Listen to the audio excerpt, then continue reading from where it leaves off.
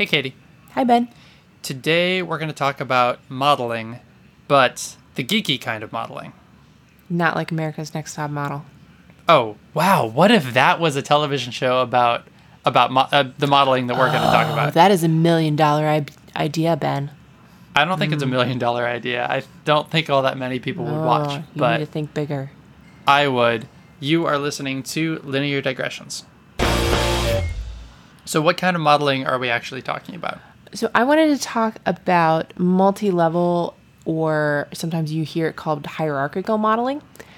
This is something that I mentioned sort of parenthetically in one of our episodes about the elections and how you do poll aggregation and things like that. I think I said something like, yeah, if you have some data and it's got some structure or some correlations, then sometimes you want to throw it into a multi-level model and that can kind of deal with it.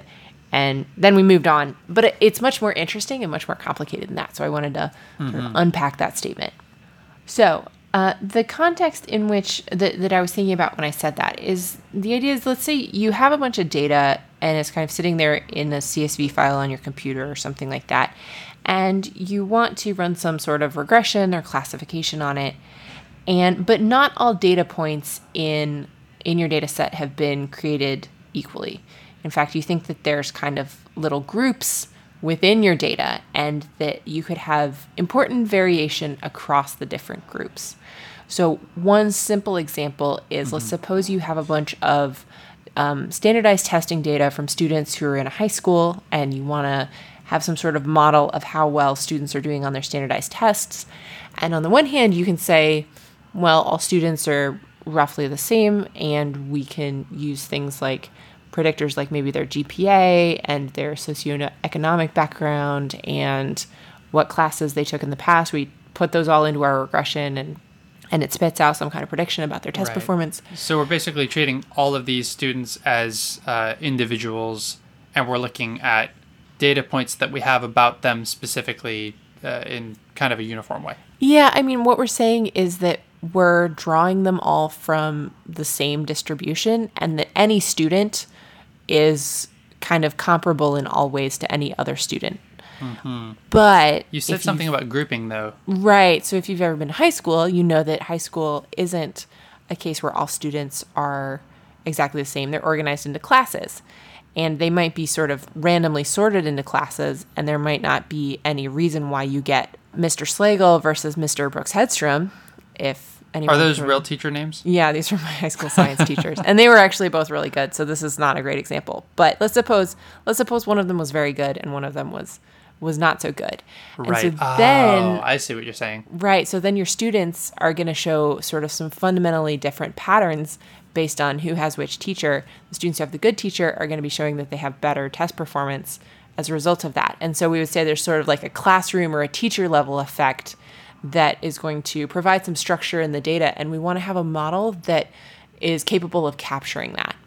That's interesting. Okay, so it's a common thread that although it may have been randomly assigned initially, you actually have a causal effect going on because of some external factor. In this case, whether their teacher was really good or really bad. Sure, or it doesn't even have to necessarily be causal, because proving causality can be tricky, but you just have to show that there's a correlation in there, and that having some kind of structure in the model that reflects that correlation can give you a model that in general is more powerful than if you were to not take that information into account. So would an example of that be like the kids in the chess club perform differently than kids who are not in the chess club, for example? And it's not anything about the chess club that's doing anything to their test scores, but it's that they tend to congregate or join the same groups because of something else about them. That's a common thread. Oh, yeah. So that is not the first thing that I would think of, something like the chess club, because students can self-select into the chess club. Okay. So usually you do want them to be sort of randomly sorted into any of these classes. For example, it would probably, by and large, mess up your regression if one of the teachers is teaching an honors class and therefore gets all the smart students. Okay. But yeah, so let me give another example. And this is how this actually becomes relevant for something like an election prediction. So there's a bunch of really good resources. A lot of the best writing on this is done by a professor at Columbia named Andrew Gelman, and he's written a couple books, and he has an excellent blog that I read a lot. And he's done this example about running regression for radon levels when you're testing for radon in people's houses. Radon, like, how does radon end up in people's houses? Is that a thing? Yeah. So radon is a gas. It's a noble gas. It's radioactive, and so it's pretty nasty. You don't really want to breathe it if possible. And it's, in fact, of the lung cancer cases that are not caused by smoking, it's, I think, the number one cause. Oh, wow. And unfortunately, it is one of the byproducts of just kind of ambient radioactive material in the ground decaying. And so if you have a basement in your house, then that's a part of your house that's closer to the ground. And so you tend to have sometimes more of a radon problem in homes with basements. I had no idea. Yeah. So that's not a human-caused problem other than that we're digging into the ground.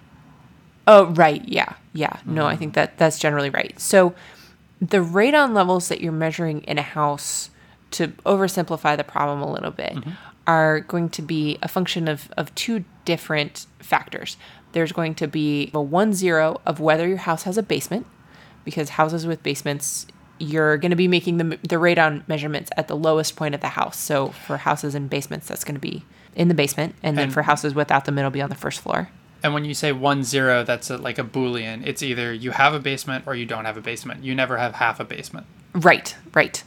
And then there's going to be a second variable that takes into account the fact that, so I said that radon comes from decaying radioactive elements in the ground. And so depending on the exact geology of where it is that you live, this can be more or less of a factor. So for people who live in certain areas, depending on the composition of the dirt, literally where they live, then radon might be more or less of a problem. So there's also this kind of geographical effect to whether radon is going to be a big problem for you. And so basically the idea was they did a big radon study, and they wanted to understand for a given person or a given household, can we make a prediction of how big of a problem we think radon will be for this household based on its geography and whether it has a basement or not. And so the data set that they collected for this is they had measurements for, I don't remember the exact numbers, but let's say like several hundred, maybe a couple thousand different houses that were all across the United States. And so they're going to be geographically distributed. Even though you have a few thousand measurements, it's going to be not particularly common for you to have more than 5, 10, 20, maybe different measurements that are happening in the same county. So you have all these measurements. They're organized by which county they fall into and whether they have a basement in them or not. The prediction that you make about whether someone is going to have a radon problem or not is going to be, so you can think of it in a couple different ways. One is you can just take everyone in the United States and you pool them all together and you run a regression over all of that data at the same time, and you say kind of like, well, we have an average radon level for the entire United States, and maybe it's higher for people who have basements by some quantifiable amount. Yeah. And that's all we can tell you.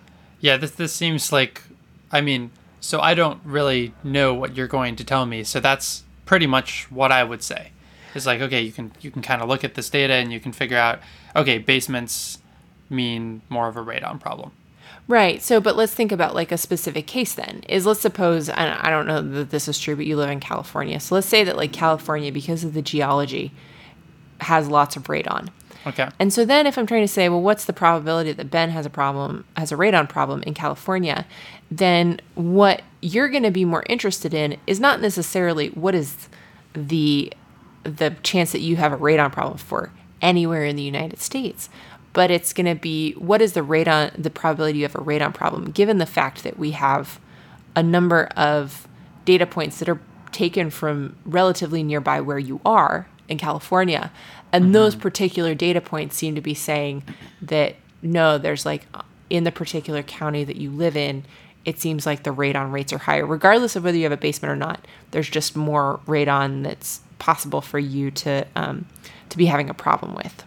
if you were to look at sort of the data that is more local to you, then that would give you a different answer than if you were to pool everything together. I see. So I look at my data that's local, and I see, and I can figure out like, okay, I don't have a basement because I live in California. There are not many basements in California, but I still might have a radon problem. Whereas if I look at all of America, I see, okay, basements are more of an issue, and I don't have a basement, therefore I'm more likely to be okay. Right. So you have a little bit of this, but so the best model would be the one that has lots of measurements that are taken and all of them are close to you. So if all of your neighbors have had radon measurements done, then that's the best case scenario because they're all, very close to you and you don't have this kind of smearing out over the entire country. But you also have a lot of them, and so you can say with high confidence or high statistical significance that there's something that's going on. And so one of the challenges is with this particular radon example, though, that in any given geographical location, you might only have a handful of points that were taken. And so you have a little bit of a trade-off where those points are going to be sort of more relevant to the measure that you're trying to make. And so that's good. But there's only a few of them. And so you're more prone to statistical fluctuations. And that's bad. And so is there some way that we can negotiate sort of those two problems to get something that is maybe better than either one of those scenarios by itself? This is what a hierarchical or a multi-level model sets you up to do, is it says that there's what we would call county level effects, and there's a particular way that we can take those into account when we're fitting the model. One thing I should add parenthetically is that I'm calling these hierarchical and multi-level models kind of interchangeably, and I think Andrew Gelman would slightly take issue with that. I think he has a little bit of a more refined definition of that. But a lot of places or a lot of other sources that I've seen have sort of used them interchangeably. So I'm going to use them interchangeably and not belabor that particular detail. But anyway, so here's the way that you could structure your model. When you set up your model, you're going to have two variables. It's going to be what county are we trying to make a measurement for, and does this house have a basement or not? Right. And so for each county, imagine that you have your data for like a given county, and let's say you have 20 measurements that were taken there, and 10 of them were taken with basements, and 10 of them were taken without basements. Okay, and so nice you can, and even. Yeah. The x-axis is capturing whether it has a basement or not. So there's going to be 10 points that are at 0 because they don't have a basement. 10 more that are at 1 because they do have a basement. And the thing that you're drawing is kind of a line, a regression line that connects those two groups of points. So if the points that are associated with having a basement in general are going to have higher radon levels, that group of points is going to be close, higher up. And so there's going to be sort of this upward going diagonal line between the low group that don't have a basement and the high group that does have a basement. Does this make sense so far? Yeah. So you've got a line that's basically going up and to the right. Right. To indicate that the more basement-y your house is, the more likely you are to have a radon issue. Right. Or in other words, you could say that like the fact that you have a basement raises the prediction of the radon levels by some set amount, and that set amount is determined by the slope of that line. All right, so this is a graph for one county, right? For one county, that's right. And so now imagine we have 80 different counties, and so each of them is going to have their own little scatter plot picture, where you have a bunch of points low and at 0, and then you have some more points that are presumably a little bit higher and at 1, and you're drawing all these different diagonal lines.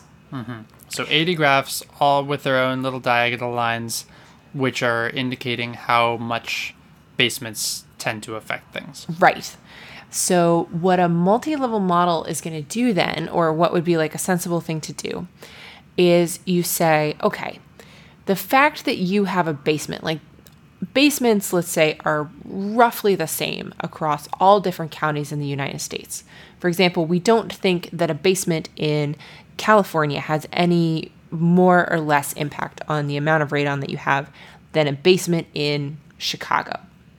And so what that means is that the difference in radon levels that you predict between no basement and has a basement. That difference is going to be the same for all the different counties. And what that means is the slopes of all of these lines are going to be the same across all of the counties. So let me take a guess here. So you've got a bunch of counties which have, let's say, 50% basement, 50% not basement. So you get a really clear idea of what that slope of that line would be. And assuming for a second that slope is going to be the same no matter where in the country you are, you can go to California and you can say, all right, I have mostly data points with no basement. I don't really have any data points with a basement, but I can infer based on the slope of the line in other places in the country that if I had a basement, this is where I would end up. Yeah. So you can start to do measurements like that, which wouldn't really be possible if you weren't doing something like this. Right. That's kind of a smart way of reconciling how basementiness affects things and how geography affects things, and kind of bringing your, like, with very few data points in every county, bringing kind of the strength of all of your data points of the country to each of the counties in a way. Yeah. And so then the statistical noise that you might get in an even county gets smoothed over a little bit by the fact that you have information from all these other counties that can help you understand what the difference is in basements in that county. And the thing that it also allows you to do is that even though the slopes are all tied together now, the intercepts are allowed to vary somewhat more. And so the intercept is where we say something like, okay, California just has an inherently high radon rate because of the geology. And so your intercept is going to be very high. You start out, and when you're in California, you just start out at a higher probability of radon than you do in Chicago. So Chicago might have a lower intercept. And by intercept, you mean where this line is, or where the point on this line is when x equals 0. Yeah, what's the y value when x equals 0? That's right. In other words, how bad are things when you don't have a basement? Sure, yeah. And so then the last piece of this that I wanted to add is what makes this a hierarchical model is you make an assumption about the distribution that you have to those intercepts. And so you might say something like, well, I think that the geology that governs radon rates is maybe Gaussian distributed, so it's kind of a bell curve. So most of the counties are kind of in the middle, and then you might have a few extreme counties on either end that have geography that's particularly prone to high radon rates or very prone to not having any radon at all, and those are starting to get out towards the tails. The thing that Gaussian distribution does is that then when you're fitting all of these lines at the same time, any given one of them is allowed to wander into like very high radon territory or very low radon territory if there's very compelling evidence, there's very strong data in that county that something like that is going on. But if you're in a regime where it might be a county that's kind of rural, not a lot of people live there, you only have a few data points, then what it's going to do is it's going to usually pull that intercept closer to the average intercept over the entire country. And so even if you end up in a place where you have a statistical fluctuation, you only have a few data points, and because of that, you end up a little bit getting kind of more of an extreme sample than you actually have. The fact that there's all these other counties there that are available to sort of inform you about what maybe a good baseline guess for this county is means that then it's going to pull that county a little bit closer to the group as a whole, and it won't wander as far away from the general population. And so that's the way in which something like this can kind of smooth over. One of the things I said was that multi-level models can smooth over some of the noise when you have some of these small subgroups and you need to estimate their effects. And so you use sort of the other subgroups to inform what would be a more reasonable guess for any given subgroup. Even if you see something kind of extreme, you can use the other subgroups to infer whether it might be something that's a little bit more, in the middle of the pack. We've been talking about radon rates in California for a little while, and so I just looked it up. Turns out California actually isn't all that bad. North Dakota apparently has a lot of radon. Huh. So if you're in North Dakota, stay out of your basement. Stay out of your basement. But anyway, didn't you say this had to do something to do with elections or something? Right, yeah. So radon is the example that Andrew Gelman uses, but the thing that's nice about this radon example is it actually translates very directly into the kinds of analytics that they run for polling aggregation. That's a place where you have relatively few data points per county or per state, and you have a couple different things which are kind of disconnected, and so you can use this type of a method to, I guess, to do a similar kind of thing. Yeah, so here's the analogy. Is like, let's say I want to put out a poll. It's 3,000 people. It's going to be a nationwide poll, and so those 3,000 people are going to be distributed over the 50 different states. So in any given state, you might only have a few tens of people that you're polling. So you're very susceptible to noise in any given state. And so let's imagine that then you think you have state level effects. So you have certain states that you think are always going to go more for a Democrat and states that are always going to go more for a Republican or whatever. So the state level effects now are like sort of the analog of do you live in a county that has a high propensity for radon or not? So you understand that just like each of their states is where they are. And then let's say, taking an example from this election right now, so Donald Trump not doing particularly well with women in particular. There's a big gap. And so you can say that for each one of these states, we have kind of this baseline rate of the support for Donald Trump right now relative to Hillary Clinton. But we think there's also a significant effect for whether we're polling for women or for men. And then in particular, there's going to be this big offset where even if I'm in a state that, let's say, is a big, tends to go very Republican, that if I'm thinking about whether women want Donald Trump or not, there's going to be a big offset that says that, they don't like him as much. And so the women versus men is the analog of, do you have a basement or not? So it's just this sort of binary thing that can go in and adjust all of these estimates on a state-by-state basis, so that then you have a much more tuned regression for each one of your states based on whether you know which state it is and whether this is a man or a woman, even if you don't have a lot of specific data points for any given state. Oh, here's the men that I talked to in this state, and I have a really statistically well-supported idea of which way the election is going. I can still infer that from sort of all the other men that I've talked to and all the people that I've talked to in that state. And I can still make a guess that in general is going to be a lot closer than if I didn't include that information. So whether it's Donald Trump or radon, multi-level marketing can multi-level modeling can help us. Linear Digressions is a Creative Commons endeavor, which means you can share or use it any way you like. Just tell them we said hi. To find out more about this or any other episode of Linear Digressions, go to lineardigressions.com. And if you like this podcast, go ahead and leave us a review on iTunes so other people get to listen to this content too. You can always get in touch with either of us. Our emails are ben@lineardigressions.com and katie@lineardigressions.com in case you have comments or suggestions for future shows. You can tweet us at lindigressions. Thank you for joining us, and we'll see you next time.